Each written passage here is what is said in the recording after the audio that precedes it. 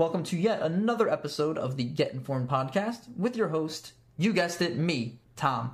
And today we're going to be talking about something that many people often take for granted, voting.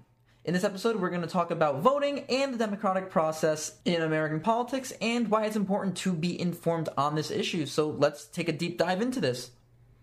So today we're going to be with Mitch. I know him more often to me as Bond Legolas. He's from my World of Warcraft guild. So yeah, nerds talk about politics all the time. So Mitch, tell me a little bit about how you got involved in voting and how you know so much about this topic. Yeah, so like a lot of people that end up in politics, I was going to college and I thought I wanted to be a lawyer. I relatively quickly realized that writing 30-page papers every day isn't my idea of fun. And one of my college friends at the time had just graduated and was running political outreach for a state Senate race in California, where I'm from. So that's where I started just talking to voters on the ground. The job's called a canvasser, and it's basically you go door to door, knock on them, talk to some voters about whatever the issues are, the candidate, and get to know them, really get the candidate's name out. After that, I ended up going through to a PAC, which we'll talk a little more in detail about later. But basically, it was a way for me to continue to go door to door while making a living wage of about $20 an hour with benefits and paid lunches. I did that for a couple more months. I ended up in Michigan working through the Democratic Congressional Campaign Committee for the Michigan Democratic Party, where I helped a congressman win her first seat. That was a lot more fast-paced, where I was working closer to 80 to 100-hour weeks for a couple of months. After that, I kind of came back, looked around, and thought what I wanted to do. I did some fundraising for some nonprofits and ended up most recently working as the deputy campaign manager for a local race here in Orange County, California, that ended up being pretty large in scale. But there I oversaw about 25 people doing outreach. Aside from that, I'm currently studying public administration for my master's, where I have a large emphasis on things like housing, just because talking to a lot of voters has made me cognizant of kind of what the kitchen table issues are, and that's what I like to help solve. Oh yeah, I mean that's kind of like why I went into like social sciences and histories, because there's just so many problems and I feel like no one comes up with any solutions. But it's really nice to see that you were able to really diagnose this issue and find a slot for yourself to make a difference. Because when you look around, there's a lot of just talk about vote. People don't really know much about voting. They think I just go every 4 years and I cast a vote and that's it. But they don't really understand the implications of what that vote means and even the history behind it in terms of how difficult it was for some people to achieve. Yeah, I mean, even now, right, you think of a presidential election every 4 years, you're lucky to get 60% voter turnout, which means 40% of eligible voters are just not going during the most popular time, compared to midterms like we have every 2 off years, where turnout's closer to 40, as low as 35%. So there's definitely a lot of people that, for a bunch of reasons, don't end up voting. And I think that's really too bad, and we should strive to do better. Absolutely. So what we'll do is we'll cover a little bit of a history of voting to give everybody listening kind of an understanding of just how far the idea of voting itself has just come, right? First thing that we have to talk about is this idea of the Electoral College, right? It's noted within the Constitution just how many electors that a state has. And since 1964, it's been 538. And I do want to just mention the website 538 if you want to go track the presidential race right now and kind of pay attention to what the electoral votes are looking like, how many representatives each state has. Go check that website out. I know you sent that to me, Mitch, and it was really insightful, and I've showed a lot of people. Yeah, I wholeheartedly recommend 538. It tries to do as little punditry as possible, and it does aggregate polling. So what that means is they're weighing polls that people are doing all across the state and for specific states, and coming up with the odds that the presidency will be won in each state, but they also have ways that you can track the Senate and individual House races for the House of Reps. So you can go through and see Right now, Joe Biden has, I think, roughly an 84% chance of winning. It might be a little bit higher.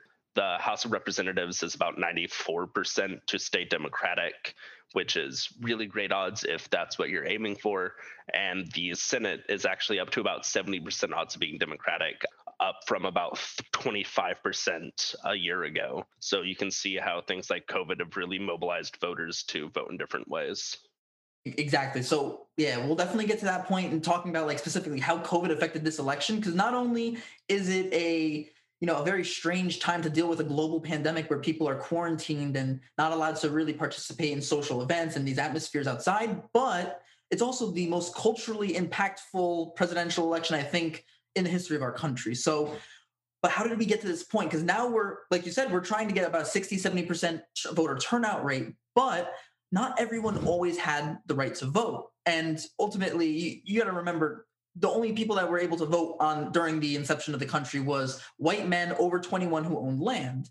And it wasn't until at least 100 years later, a little bit under 100 years later, when the 14th Amendment was finally passed, it gave full citizenship rights to, which included voting rights, to all men born naturalized in the United States. So that was a really big turning point, but it didn't really mean for everyone because they needed to pass another amendment with the 15th that eliminated the racial barriers to voting. Yet there were still issues, right? So this is where Jim Crow and poll taxes, literacy tests, fraud and intimidation would go on to affect how people were able to vote. Just because you had the right to vote, now you had to actually go and exercise it. So there were organizations of people that would actually scare people away from polls that they didn't want them to vote because they don't want them to get their input in. So that's something that we probably even still see today. Yeah, I know the state of Michigan, their newly Democratic governor as of 2018 just said about a week ago that you cannot open carry into polling locations, and that's caused a really big stir in a hunting state like Michigan. But right, you also have to think of this is the same state where a group of alt-right militiamen were charged with trying to kidnap and murder the governor. So you can see pretty heavy-handed that people are using the threat of violence for political means, right? They also stormed the Capitol back in, I believe, March or April with a bunch of guns for political terrorism, protected under the First Amendment in this situation. So preempting that, since it's been something so common, we have governors that have to come out and say you are not allowed to carry guns into polling locations because they're maliciously trying to stop people from voting. Yeah. So, right, it's the same. The problems we had in 1870 are a lot of the same problems we have in 2020. They've gotten better 100%, but they're still out there. Absolutely. And you actually just reminded me, I saw this Reddit post. Some individual posted basically saying like, hey, I was a Trump supporter, but now I'm not. And I'm really scared. And what he was talking about was like his close friends and family. He lives in Delaware. And he's kind of like scared to tell them that he's not voting for Trump anymore because he realized how it actually affected his friends and people he cared about that weren't, white or, just how they were treated. And he said that he was actually going to report his neighbor because his neighbor said that if Trump did not win the election, he was going to get his group of friends and go shoot up a predominantly Black college in the area. And this is like real things that people are saying. And this is a result of you exercising your right. People are actually taking action on these things. And it's just really scary based on just who you voted for. Yeah, and I think it's important to keep in mind that while these aren't new to U.S. history in any means at all, right, like I was saying, these were problems in 1870 just like they are in 2020. We did have a decent period of about 30 to 40 years where this wasn't seen as acceptable. Over the last 4 years, we've kind of put away our dog whistles and taken out our normal whistles for racisms. And I think that's a big effect on what's causing this kind of overt reactionary politics. Yeah. Oh, for sure. I definitely agree. And it's not even like just a racial issue too, right? Like when it comes to voting, it wasn't until like 1920 with the 19th Amendment when women's suffrage was finally passed. And then eventually 1924, the Indian Citizenship Act after World War I, where Native Americans were actually granted citizenship and voting rights based on their participation in the war. I actually I wrote my undergrad thesis on that specifically. But it's just interesting to see, like, it's a trickle effect. 1964 Civil Rights Act, it now addresses discrimination to ensure all people above the age of 21 can vote. Poll taxes are eliminated. And then 1965, it removes literacy tests and federalizes voter registration. 1971, voting age becomes 18. 1975, translates voting material into different languages. And then 1984, with the Accessibility for the Elderly and Handicapped Act, so that everyone has access to vote, which makes polling locations handicap accessible. So these are monumental movements. Like, these are actually great movements forward, but despite this being a legal structure, it's still there's ways to get around it, which is the problem, by letting states dictate their voting systems, regulations, and structures, right? Yeah, so there's definitely a problem with certain states making it difficult to vote. Um, just kind of going around between Virginia, Michigan, the South, and California, I've really quickly recognized that kind of California is a place where it's exceptionally easy to vote. They have same day registration. You can register online with a 0-day delay. There's lots that you can do, and they try to make it easy to vote. On the flip side of that, I have a friend that just moved to Georgia for their doctoral program, and they had a typo on their driver's license, and because of that, they will not be able to vote in Georgia's election, which has 2 senators up. So there's some pros to having a non-centralized system, which mostly go to security, because it is quite literally impossible to hack a U.S. election.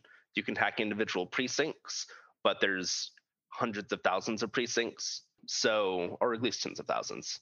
But those kind of defense reasons really get weighed down by how antiquated our system is. And there's just a lot of places like the South, especially Georgia, which has a recent history along with a deep history of voter suppression, where state governments and local governments are choosing to make voting more difficult because it's a way that a minority of people can continue to hold power. Exactly. We'll definitely get to an example with, like, Florida, because Florida is just the cesspool of voting. Like, you don't want to vote in that state. And my aunt, actually, she texts me. She's very, like, anti-Trump, so she actually retired down to Florida recently, and she always sends me updates on, like, the voting situation there, and, like, she'll send me all the information. So I'm well informed how terrible it is down there. But really quick, we should talk about this current election and how voting impacts the importance of it, because we know this is by far the most important election that we've probably seen. Is 100% in our lifetimes, but possibly the history of our country. So let's talk about a little bit of, like, how the idea of voting is being displayed by both sides, Trump's campaign and Biden's campaign as well. What are they each saying? And is it good? Is it bad? And, what do you think? Yeah. So let's start with Biden's campaign and his messaging. And Biden has really been messaging as a return to normalcy.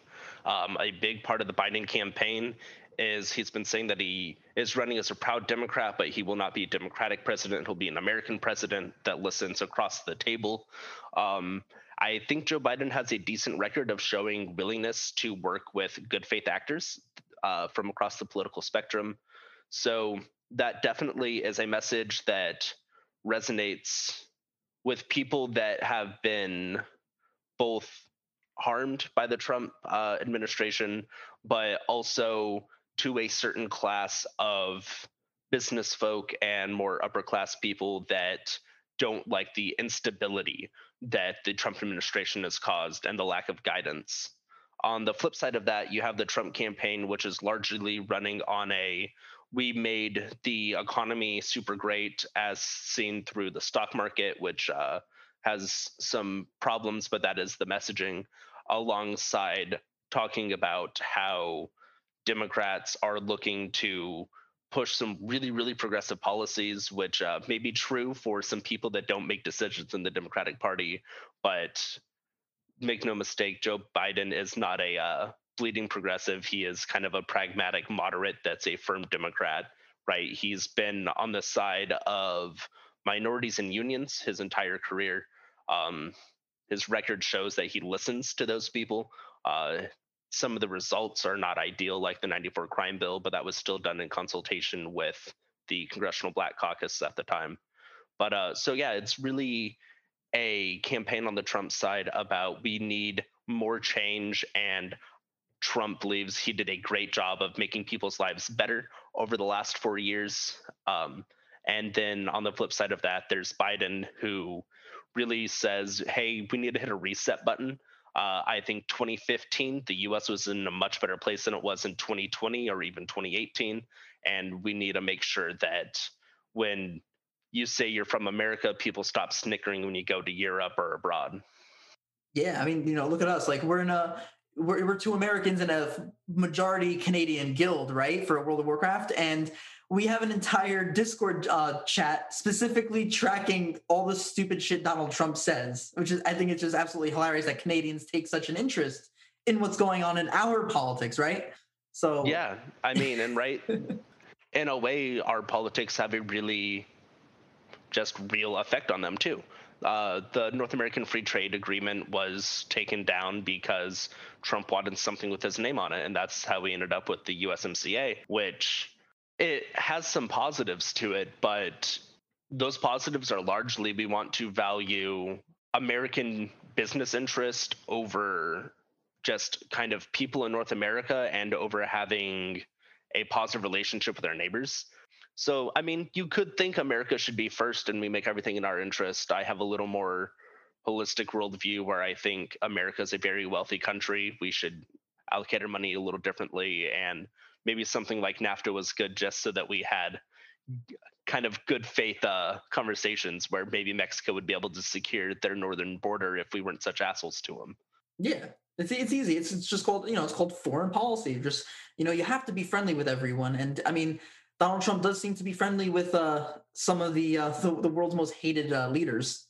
So it's I don't know. It's kind of you can see that as a positive thing, or you can see it as a negative thing. But these are some things that people really see in his campaign when he advertises that people. This is what people vote for him for. Oh, look, he's good friends with Putin and North Korea. He keeps them in check.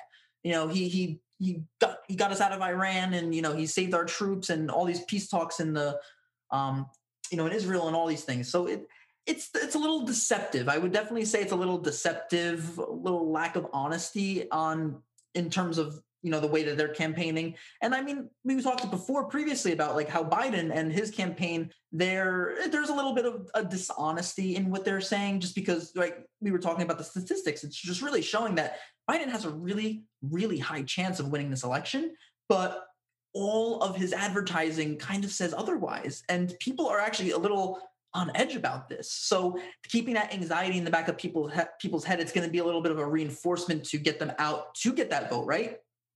Yeah, so I think it's also important to keep in mind that Biden's emails are not sent to undecided voters, they're sent to Biden supporters. So a lot of the times when you see emails from the Biden campaigns or you're being personally contacted by them, those are actually fundraising outreach. Right? They need to make sure they get $20 here and there from as many people as possible to fund very expensive campaigns. And no one wants to donate to someone with a 95% chance of winning. That it just doesn't sound very exciting. But if they went and told you the last two polls in Florida had us within the margin of error, suddenly you realize that, oh, maybe Florida is up in the air and I should help Biden win Florida. So I will give $15, $20, $5. At the same time, Biden does have overwhelming odds to win this election. It is very unlikely at this point that all of the polls are wrong with a much larger margin than they were in 2016, right? Which also had that October surprise of James Comey, which we have yet to see a kind of October surprise that sticks. Yeah. Did you see Donald Trump? He actually made Mar-a-Lago his residency address, and he voted in Florida. Yeah, and it's one of those things that you can't do and you shouldn't do, but who's going to stop him?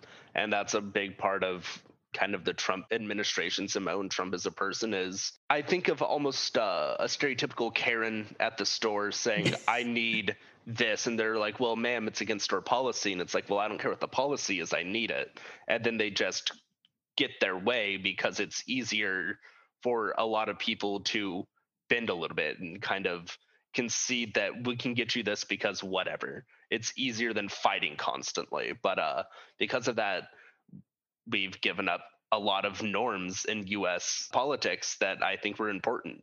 Just to go back, I was saying that we changed our dog whistles for normal whistles for racism. Well, dog whistling is bad.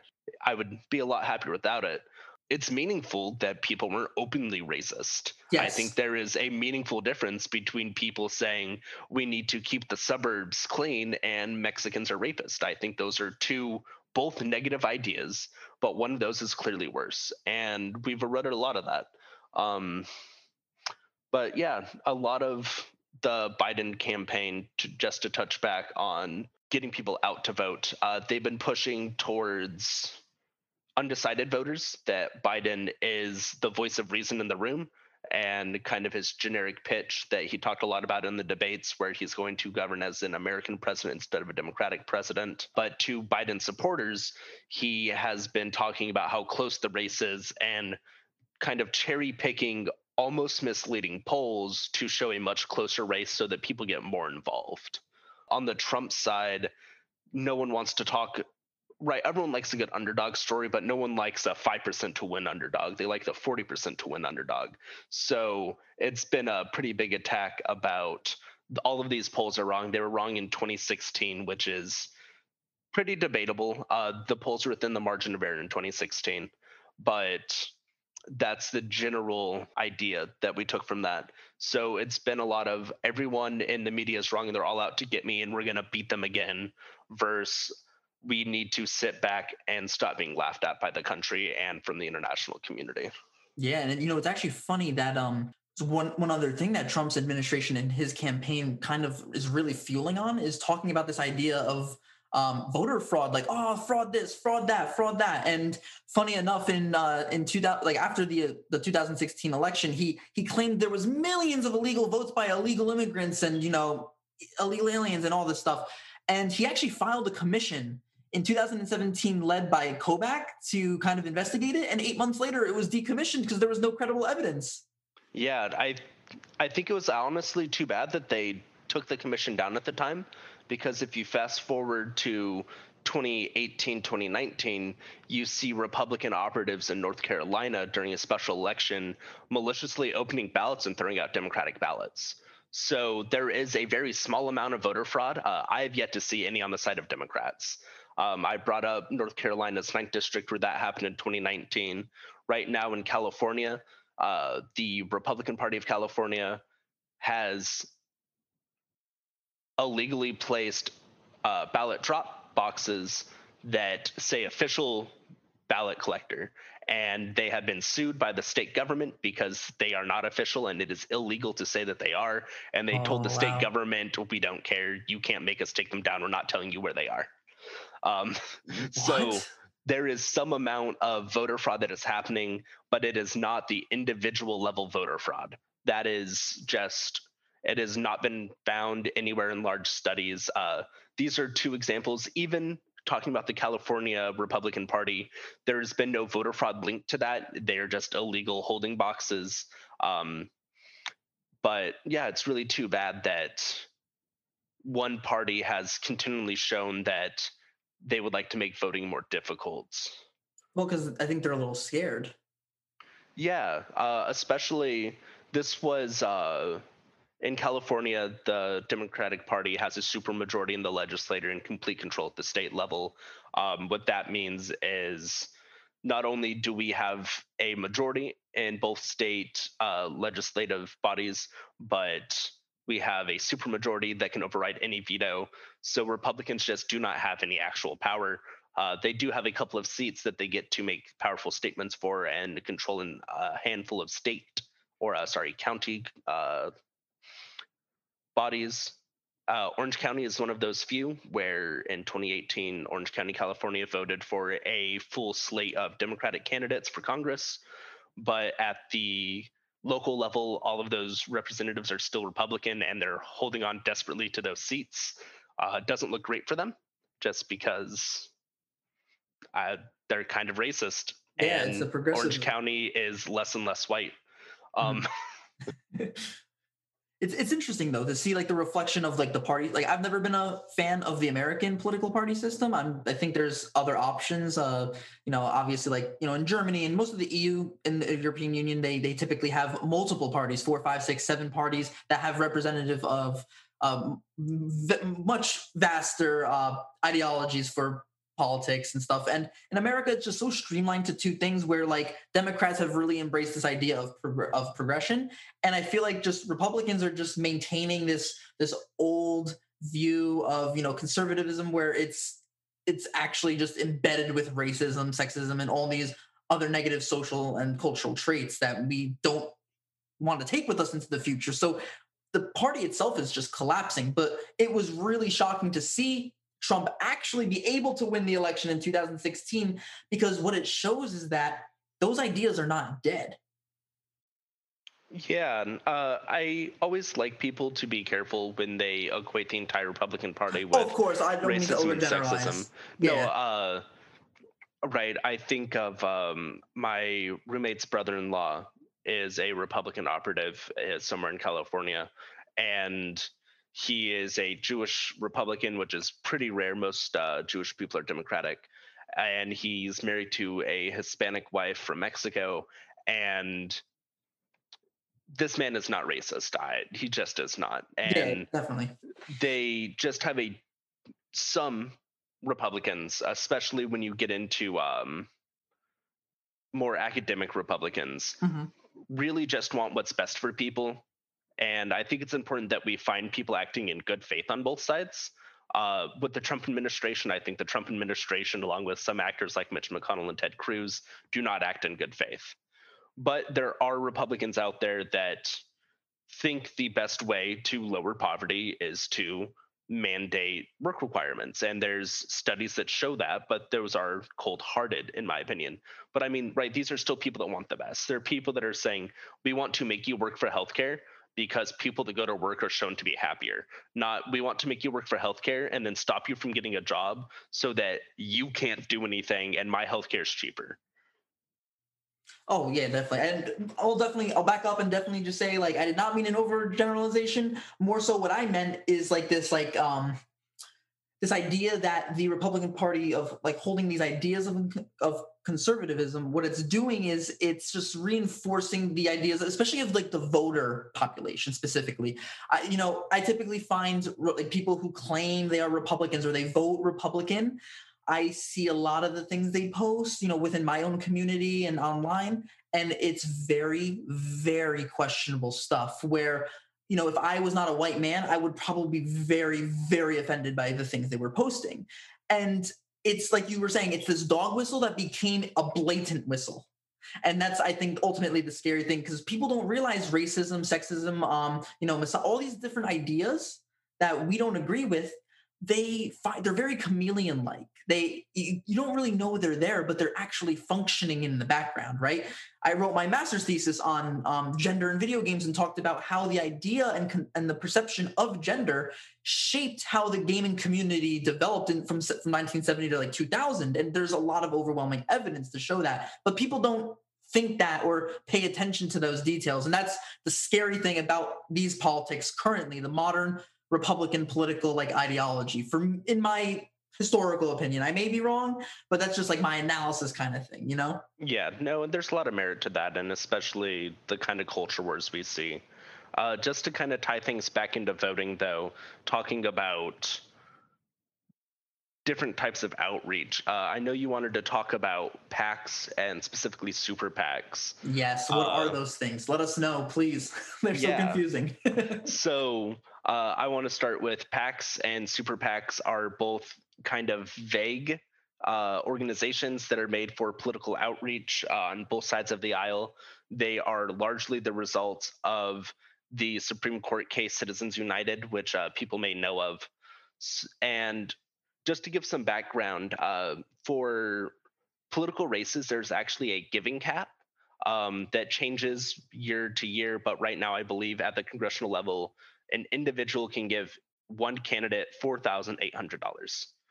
They can do that for all 538 candidates if they felt so inclined, or sorry, 535. Um, but there's no real reason to give Nancy Pelosi $5,000 because she doesn't need to win re-election. She is going to do that regardless.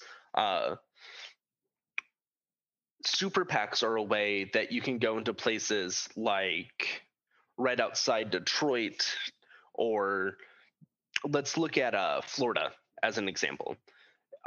Florida, as you were talking about, is always a very close state, right? The 2000 election was famously decided by a court case deciding if a couple thousand votes were cast. And if I want the Democratic, let's say I want Joe Biden to win Florida, I can only give Joe Biden $4,800. Let's say me and my union get together. Let's say I'm part of the United Auto Workers Union. And I really enjoyed that Joe Biden did a lot of work during the financial crisis in 2009-ish and revived the auto industry. And as a union, we decide we want to give Joe Biden $250,000. And we want those $250,000 to go to Florida because we think that's the best place to go. There is no legal way for us to give Joe Biden $250,000. Because of Citizens United, we are able to make an organization that is not tax exempt, that allows us to spend money on political outreach in Florida for Joe Biden as long as we never talk to Joe Biden about it, which is just kind of this weird system where when you think of PACs and super PACs in particular, which have no spending limit, are also kind of known as dark PACs or political dark money. And there's no real way to trace where that money comes from. I know there was a county board of supervisors race here in Orange County. The candidate got into the race late, and some local wealthy Democrats just put $100,000 in a slush fund, and that slush fund bought a bunch of mailers for her. On the flip side of that, Republican organizations like the Koch brothers put aside tens of millions of dollars to hire people that go door to door. And maybe they won't say vote for Donald Trump, but they'll say you should vote for the candidate that cuts your taxes the most. Donald Trump cut these taxes, and in 1982, Joe Biden said we should have a stay on Social Security raises to even out the budget, and use that knowledge to vote for who you want. And then they go through voter database and target Republican-leaning people that don't always vote Republican. So it's a way to spend millions and millions of dollars on politics, which was previously very difficult to do before Citizens United. Wow, that's actually insane. I actually had no idea it functioned that way, and it's not even as astounding to me that people found a way to make this type of system work. You know, especially when it comes to insurmountable amounts of money. You know, where there's a will, there's a way, right? Yeah, I mean, it's important to keep in mind that prior to Citizens United, which was, I believe, a 2011 or 12 Supreme Court case, you could not do this. It was against the law to spend money in this kind of unlimited way on political campaigns. It was based on the idea that no one person should have a outsized voice in the political process. While $5,000 is a lot of money, here in Orange County, California, the median income is $100,000. The median income across the country is about $55,000. For people that want to make politics their largest priority, I would say probably a third of Americans can find $5,000 a year. Now, I'm not suggesting anyone spend $5,000 a year because they saved every penny and dime for this politician. It's honestly more effective if you just go call voters or knock on doors. But it was the idea that here's this limit that is not 1,000% out of reach for every single American. It does price out a lot of poorer Americans, though. And that was taken down from our conservative Supreme Court, which has gotten more conservative lately. But it didn't used to be this way. And I talked about the Koch brothers. I did want to give a shout out to some Democratic ones as well. There's a company called Progressive Turnout Project that really got my start working full time in politics. I was able to do that because they paid me $20 an hour with full benefits to talk to voters. And they were able to do that because the money was uncapped. Um, if the money was not uncapped, you're looking at minimum wage to talk to voters instead of a living wage. And there's pros and cons to that, but I think in general, we don't want large outsized voices in politics from overspending. Definitely. I mean, we definitely want to hear more so like the voice. I mean, I wish the general public was a little bit more informed on these issues, right? But this is like what we're doing. We're doing this work to try and get that information out there.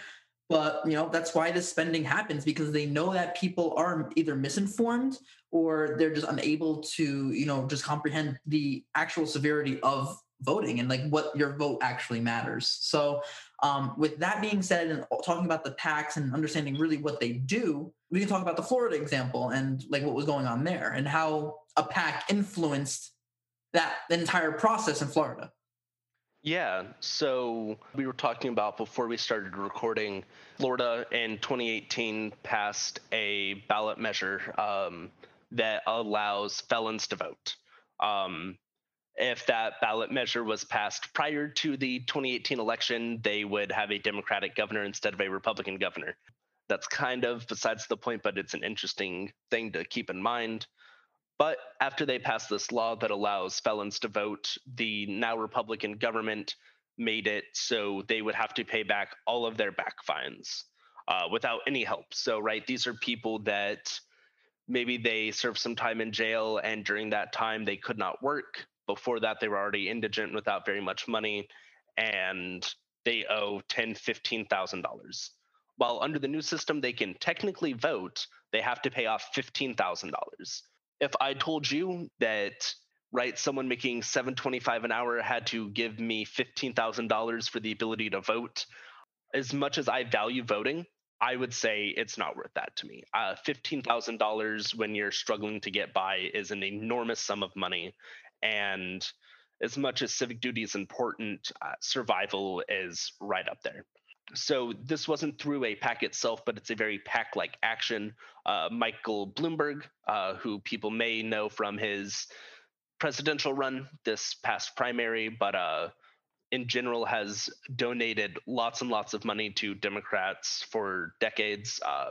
We're talking almost $1 billion every cycle, which is 2 years for the last 10 years, paid off everyone's fines in Florida. So this one man gave $1.5 million to pay off felons' fines so that they have the ability to vote. You can look at that in two ways. There is the kind of cynical version that Michael Bloomberg is buying votes. These people could not vote. They now can vote because of him. I think there's some merit to that. I think I would feel obligated to help the person that made it possible for you to vote elect the candidate that he likes, much in the same way that Abraham Lincoln and the Republican Party at the time got slaves the right to vote, and they voted reliably Republican for decades because there's a sense of, I could not do this without you. On the flip side of that, Michael Bloomberg just made tens of thousands of people be able to vote, which is a great thing. And he kind of went over the head of this voter suppression tactic by being able to spend over $1 million as an individual. So money in this case is kind of fighting this corrupt system, but you can see the people that want to limit voting be even more cynical because it is all done from one political side that they are helping people vote from. Exactly. And it's like you said, you could view it cynically, or, you can view it with merit, and, either or. At the end of the day, these people who were granted their right to vote, they entered back, they did their time, they served, and now they are entering back, and they should be getting their rights back. And once again, just another state with another restriction and another way to suppress votes. But that was blocked. So I'm going to take that personally as act of merit, because these people, people deserve the right. So if you are a contributing person to our society, you should be able to. Well, I remember you said you had a different view on this, right? No, I mean, I fully agree that as many people that want to vote should be able to vote. I know we just passed a law, or rather, there's a ballot measure coming up in 2 weeks in California, so that if you're 17, but you will be 18 by the primary, or sorry, you'll be 18 by the general election of that year, you can vote in the primary. That's And I cool. think, yeah, and right, it's one of those things where I was talking about California makes voting easier. We want to make voting as easy as possible. There's a handful of states that are moving towards a system of automatic voter registration. When you go in to get your driver's license your first time at 15, 16, 18, you have to opt out of being registered to vote. And I Yeah. think that's a really important step. It's actually funny you say that. So in terms of voter participation globally, the United States ranks at 26th. I think that's pretty low on the chart, because a couple of statistics for a couple of just bits of information. Most of the leading countries make voter registration automatic. Most of the ones before us, I mean. So anywhere between the first ranked and the 25th ranked, a majority of them are just automatic regulations. And then also it's required as a civic duty, just like jury duty is. So it's something that you are required to do as a citizen, which I think makes sense. And American statistics show that a majority of voters here are typically more white, more wealthy, and older. And it's obviously not a coincidence. Like, these are just some of the statistics of voting in America. So that's what the idea of voter suppression and all the fraud claims.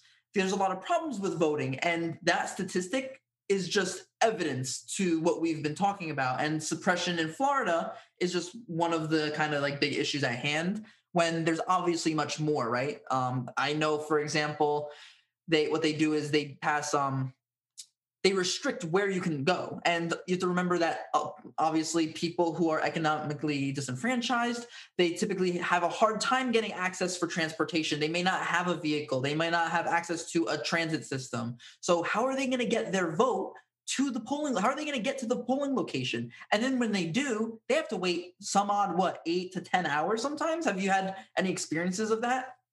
I've been lucky enough to where the places I have worked have all been affluent areas where voting has been encouraged. Even when I was working in Republican areas, they were previously strong Republican areas where they love to get their votes collected, and they kind of rebelled against that while I was there and voted Democrat. But there is definitely an amount of, like you're saying, people in Texas having one polling station per county, and then you look and you realize the county's 100 miles Yep. across and it's rural, so there isn't a train or a bus station that can get them to the polling location. Even worse than that, I know people always talk about voter ID and why is it bad that we're requiring people to have a government ID to vote. And I want to bring up I want to make sure I get the state right. I want to say it was Georgia with Stacey Abrams. She was running, and they required voter IDs. And on the surface of that, it makes sense that if you're someone participating in a civic duty, you should have some way to show that it is you going to this location. And then you look at what the voter IDs needed to be, and you could not have a PO box as your address. So immediately that rules out homeless populations.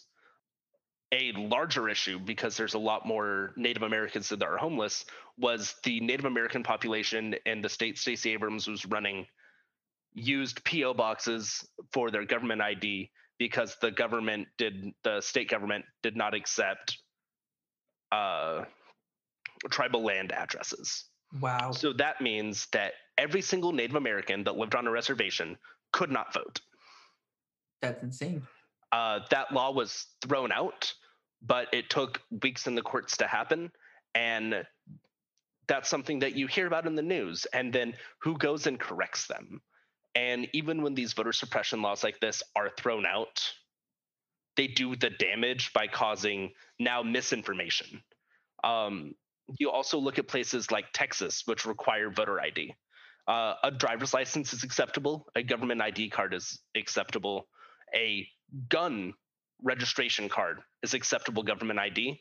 A student ID card from a state university is not. And right, you can see that when they're discouraging students from voting and they're encouraging gun owners to vote, they are effectively limiting one party more than the other. And they choose these things on purpose. And that's why we really need to fight against things like voter ID laws, because while they seem common sense, there's a long history of oppression behind those, and they're continuing to do those through allowing certain IDs and privileging other IDs. Yeah, definitely. I mean, just the idea of voter suppression. It's definitely, if you know the history of America, you should obviously think in your head immediately, like, this is nothing new to me. Like, this obviously makes sense, right?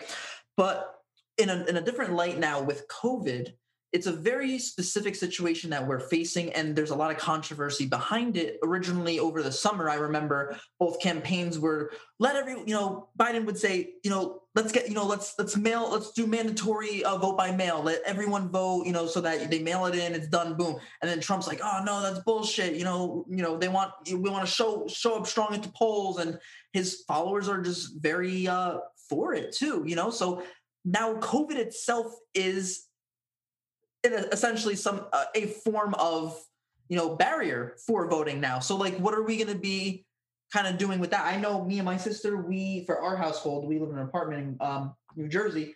We got our vote by mail. We filled it out, and I'm gonna actually go drop it off tomorrow at one of the towns over at their polling location. So I'm gonna kind of get it in and kind of be done with it. I was contemplating maybe doing it on the day of, but honestly, I don't know if it's going to be busy. I don't know if there's going to be any error. We don't know any, because everything's up in the air essentially. So what do you think? I know you have a lot of experience with handling voting situations. So yeah.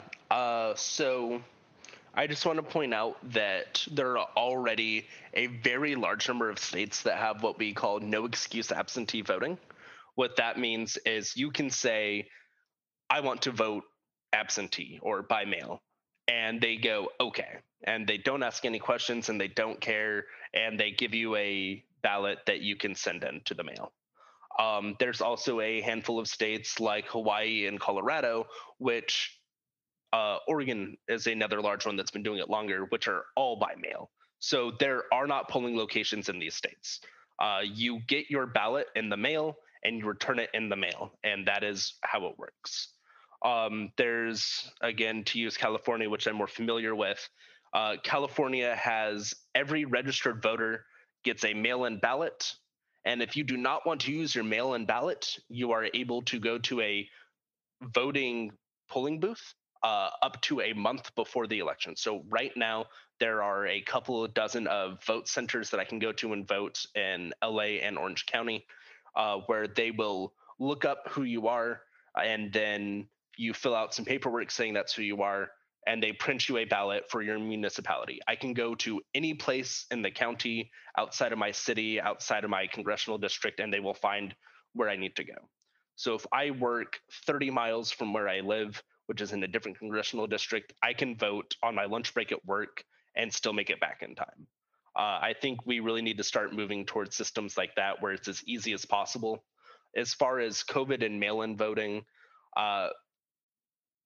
I tend to use two major think tanks when I do my research. One is called the Brookings Institute, which is a center-left think tank, and the other one is the American Enterprise Institute, or AEI, which is a center-right think tank. Neither of them found any record of voter fraud with mail-in voting. People that are telling you there's voter fraud with mail-in voting are lying to you. There are votes that are thrown out because people do not fill out their ballots correctly. And one of the largest reasons is actually because people do not pay their postage. Not paying your postage is, I think, the fact that they're charging for postage really makes you wonder what stopping a poll tax is. Again, right, we start to think, well, how hard can it possibly be to just get some postage stamps? And then we have to remind ourselves that these are people that maybe they live in Texas and they are disabled and they have the right to an absentee vote, so that they don't need to take the bus to go vote. But they can't get to the post office either. Exactly. And suddenly there's another barrier. California and a handful of other states pay the postage. So New Jersey too. I'm actually looking at my ballots right now, and it says no postage necessary if mailed within the United States. So that's, it's a convenient thing, but that's actually a really good point, right? Stamps, like especially if you're young, if you're 18, 20, like honestly, how many times in my life have I bought a stamp? I could probably like count on both my hands, to be honest. But yeah, it's just stamps are an issue. Also, a lot of people don't read the fine print. When I will kid you not, it took me like I just wanted to make sure I didn't mess up a single thing. I read it top to bottom. I made sure that I signed in the right places, and which is another big issue. If you exempt one signature in a specific spot, it's not counted. Yeah. And again, who were we really protecting by having you sign 4 times instead of once? And it goes into, is this designed to be safe, or is this designed as a system to throw out votes? Exactly. Um, in California, my partner, who is a very bright woman, we're both in our late 20s, and she didn't know, filling out her ballot, that it has to match your driver's license signature in California. If you sign and it does not look like your driver's license signature, they will throw it out because that's your government signature. And that is not listed anywhere. It just says sign here. That's crazy. And right, I have a little more institutional knowledge, so I knew this, but there's lots of people, right? I got my driver's license when I was 16. That's 10 years ago. I don't sign my name the same way, right? I have changed a lot, including how I write and do things. So we really want to limit those types of things as much as possible. So just again, as far as COVID goes, we want people to be voting by mail as much as possible. We're up to tens of millions of absentee votes already across the country, which is a great thing to see. But we want to lower those barriers, right? Postage isn't always about the money. It's about accessibility and the institutional knowledge. Um, right. I know people in their late 20s that bought postage for their first time this year because they lived with their parents through college. And when they moved out, they had no reason to send a letter. Uh, so, just again, to reiterate, we want to make vote by mail as easy as possible, and we want to make sure that things like voter ID laws are looked at with a historical perspective instead of just thinking what's common sense and then pushing those. Exactly, and I think like you actually informed when I told you about AOC when she did the Twitch stream to influence the voting numbers, and you told me that it was apparently one of the most watched streams on Twitch ever, and I found that to be like astonishing, right? Like because you have a congresswoman who is playing Among Us, a currently very popular game to promote voting in specifically the younger age groups, which it's funny because most younger people are very outspoken about these issues, yet they don't turn up at the polls, which is very odd. So hopefully that was a really good way to get young voters involved. Because I was actually just thinking, this podcast is called Get Informed, right? Like we're providing people with the information, but you may be informed, but now you need to actually get involved with that information that you have now. So hopefully the next couple elections that we have, we'll see much larger voter turnout. Yeah, and talking about getting involved, I recommend to everyone to find a candidate that they would love to support. It can be anywhere in the country. Local is always better, in my opinion. And contact their campaign and say, hey, can I make phone calls for you for an hour or two? And just try that because it'll really give you a lot of perspective on how the democratic process works. Justice Breyer on the Supreme Court has a book called Act of Liberty. And it's something that's really stuck with me, that it's this concept that voting is the start of democracy, not the finish line. And you want to make sure you show up and vote, and you want to vote for candidates that represent your interest. But then you need to be active. You need to make sure that you're lobbying these people, you're getting their attention, talking to them about issues you care about, and that you're also talking to people in your community and spreading awareness about those issues. Um, People always talk about how politicians are out of reach and there's no way to contact them. I just know that that is not the case. The vast majority of politicians can be met at local political party club meetings. I have met every single person on my ballot except for Joe Biden. I've met Kamala Harris. I've met my members of Congress. I've met my state senators. I've had conversations with all of them except for Kamala, and I have not spent a dime of my money doing this. Um, if you show up and you do a little bit of volunteer work, you really get to know who these candidates are. And then you get to be that voice that instead of voting or instead of merely voting correctly, you're able to vote and really tell people that, hey, the congressman, let's go Alan Lowenthal is the congressman from Long Beach. He, by all means, is a congressman that does some great work when it comes to international trade because he's in a port city. But he is honestly the sweetest man I have met in my life, and there is not a bone in his body that he would not go through to help someone. And he gets phone calls, and if an angry conservative constituent calls him, he will personally take the phone and talk to this man. And you would not know that unless you took the time to call your representatives. So I think people really should be more active, like you were saying. I think it's there's this fear historically where people just feel so disenfranchised and people are just so weighed down and in this like perception of this like very oppressive like government where people just don't feel like they're listened to. And obviously not only do people not feel listened to, but there's actually groups of people within our country who actually aren't listened to and they're ignored, and people just feel this way, and that's why their perception of the government and our democratic process is so pessimistic. So it's really informative that you're able to actually tell people what it's like from your perspective. You were in the field, you spoke to the people, you actually did the work, right? And I know for people it seems complicated. One thing I always told myself when I was young, I always had this idea I wanted to be a politician.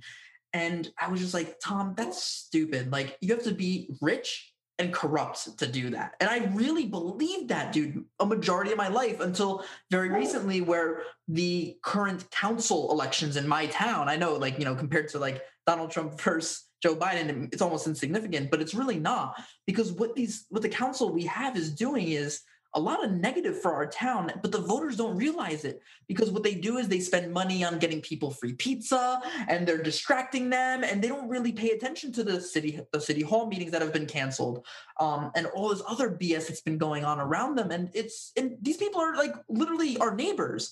I called everyone on one of the tickets because I know some of them, and I sat down with them for hours talking like, what's actually going on in town? Can you tell me why you're running again? And they spoke to me.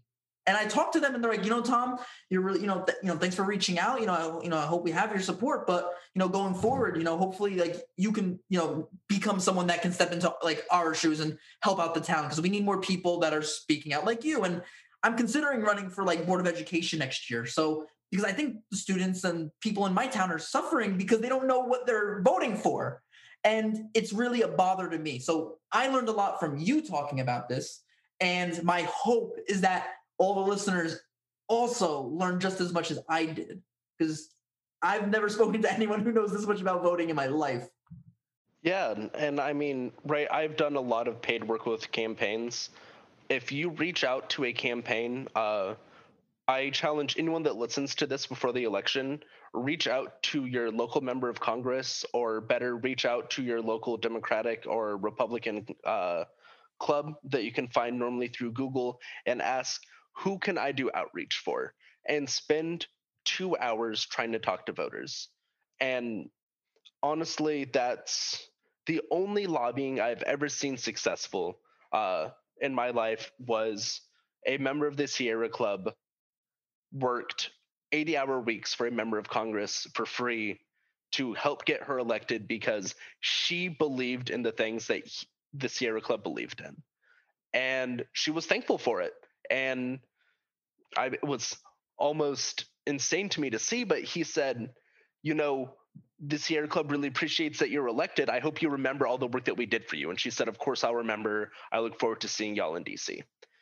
And that sounds really corrupt, but at the ground level, this person sacrificed hundreds of hours of their lives for a cause that they believed in, for the chance that someone would be elected. And why would she not value that? And really just take the time. Talk to your local representatives. It's going to be hard at this point of the year, but come January, it'll be a lot easier. and try to do some outreach before the election. Maybe make some phone calls for Joe Biden. I'd recommend picking a senator instead. Joe Biden has lots of money. There's state senators in Florida, Georgia, Alabama, North Carolina that can all use help. And they don't care what state you're from, right? No. I mean, it's always better if you're someone local, but a campaign work largely now is metrics at the top level. You have so many attempts, so many contacts, so many people that you have actually talked to, that there's still weight to be said that if you call and say, "Hi, I'm Thomas from New Jersey. I'm calling on behalf of this Democrat running for Senate in Arizona because I looked at her resume, and not only do I think she's the perfect fit in this race, but further than that, I'm calling specifically because I think a Democratic Senate is the way that we can get Medicare for all." And I mean, just tell your personal story, but I recommend everyone to at least once reach out to a campaign and try to do contact for them.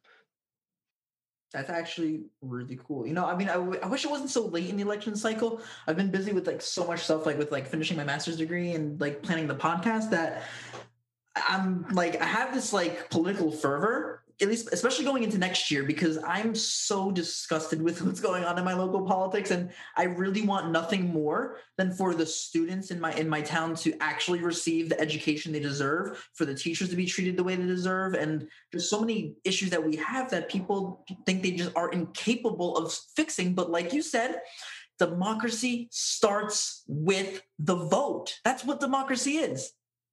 Exactly. So, right, we want people to get out there and voting, and then we want people to get engaged after voting and continue to follow up. It's one thing to elect Democrats, and I hope we elect Joe Biden on November 3rd.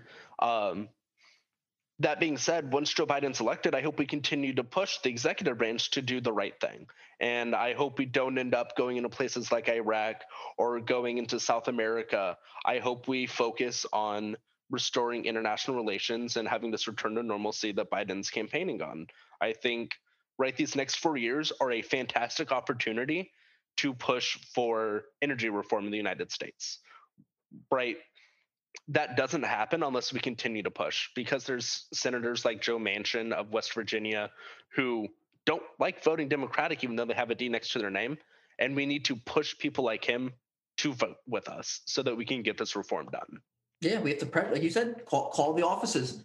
Just call your local senator. Just leave a voicemail. Start a petition. Just get your voice, add it to the list of other people who are also making their voice listened to, heard, read, seen. And together, we should be able to bring a huge influence. I remember, I think it was between a conversation you and I had, where politics doesn't work from the top down, I'm sorry, because they're not going to sit there and be like, what do all the people need, and then just give us magically what we need. We need to group together and voice our concerns and say, hey, this is a huge problem. We're being heard. We're voicing our concern. Do something about it. It should work from the bottom up. We voice our opinions. We voice our concerns. We voice our vote, who we want to represent us. And then they eventually will bring that change that we need, that we desire, that we are voicing for, right? Essentially. Exactly. Just as a last anecdote, in Orange County, which has traditionally been very conservative, in 2018, we elected a congressman named Gil Cisnero. It's a seat that an area that Donald Trump won previously.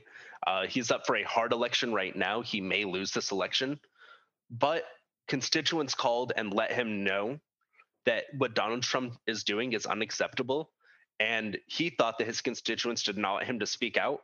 When he got those phone calls, he decided, I have my moral stance and it aligns with my constituents' want. And he was one of, I believe, 6 veterans that signed a very scathing letter of Donald Trump that made national news for several weeks and really pushed this drive and ended up with us impeaching the president. And that was because people called. If people did not make those phone calls, he would not have taken that electoral risk. Wow. That's insane. It's the pressure. It really is something, guys. Your vote matters, right? If there's Bond, one last message, or if there's one thing that you want to say before we're wrapping it up here, what is the one thing you want listeners, potential voters, American citizens, everyone to hear? Yeah. So I'm going to ignore what you said, and I'm going to talk about two different things. Damn it. The first is vote like you're marginalized.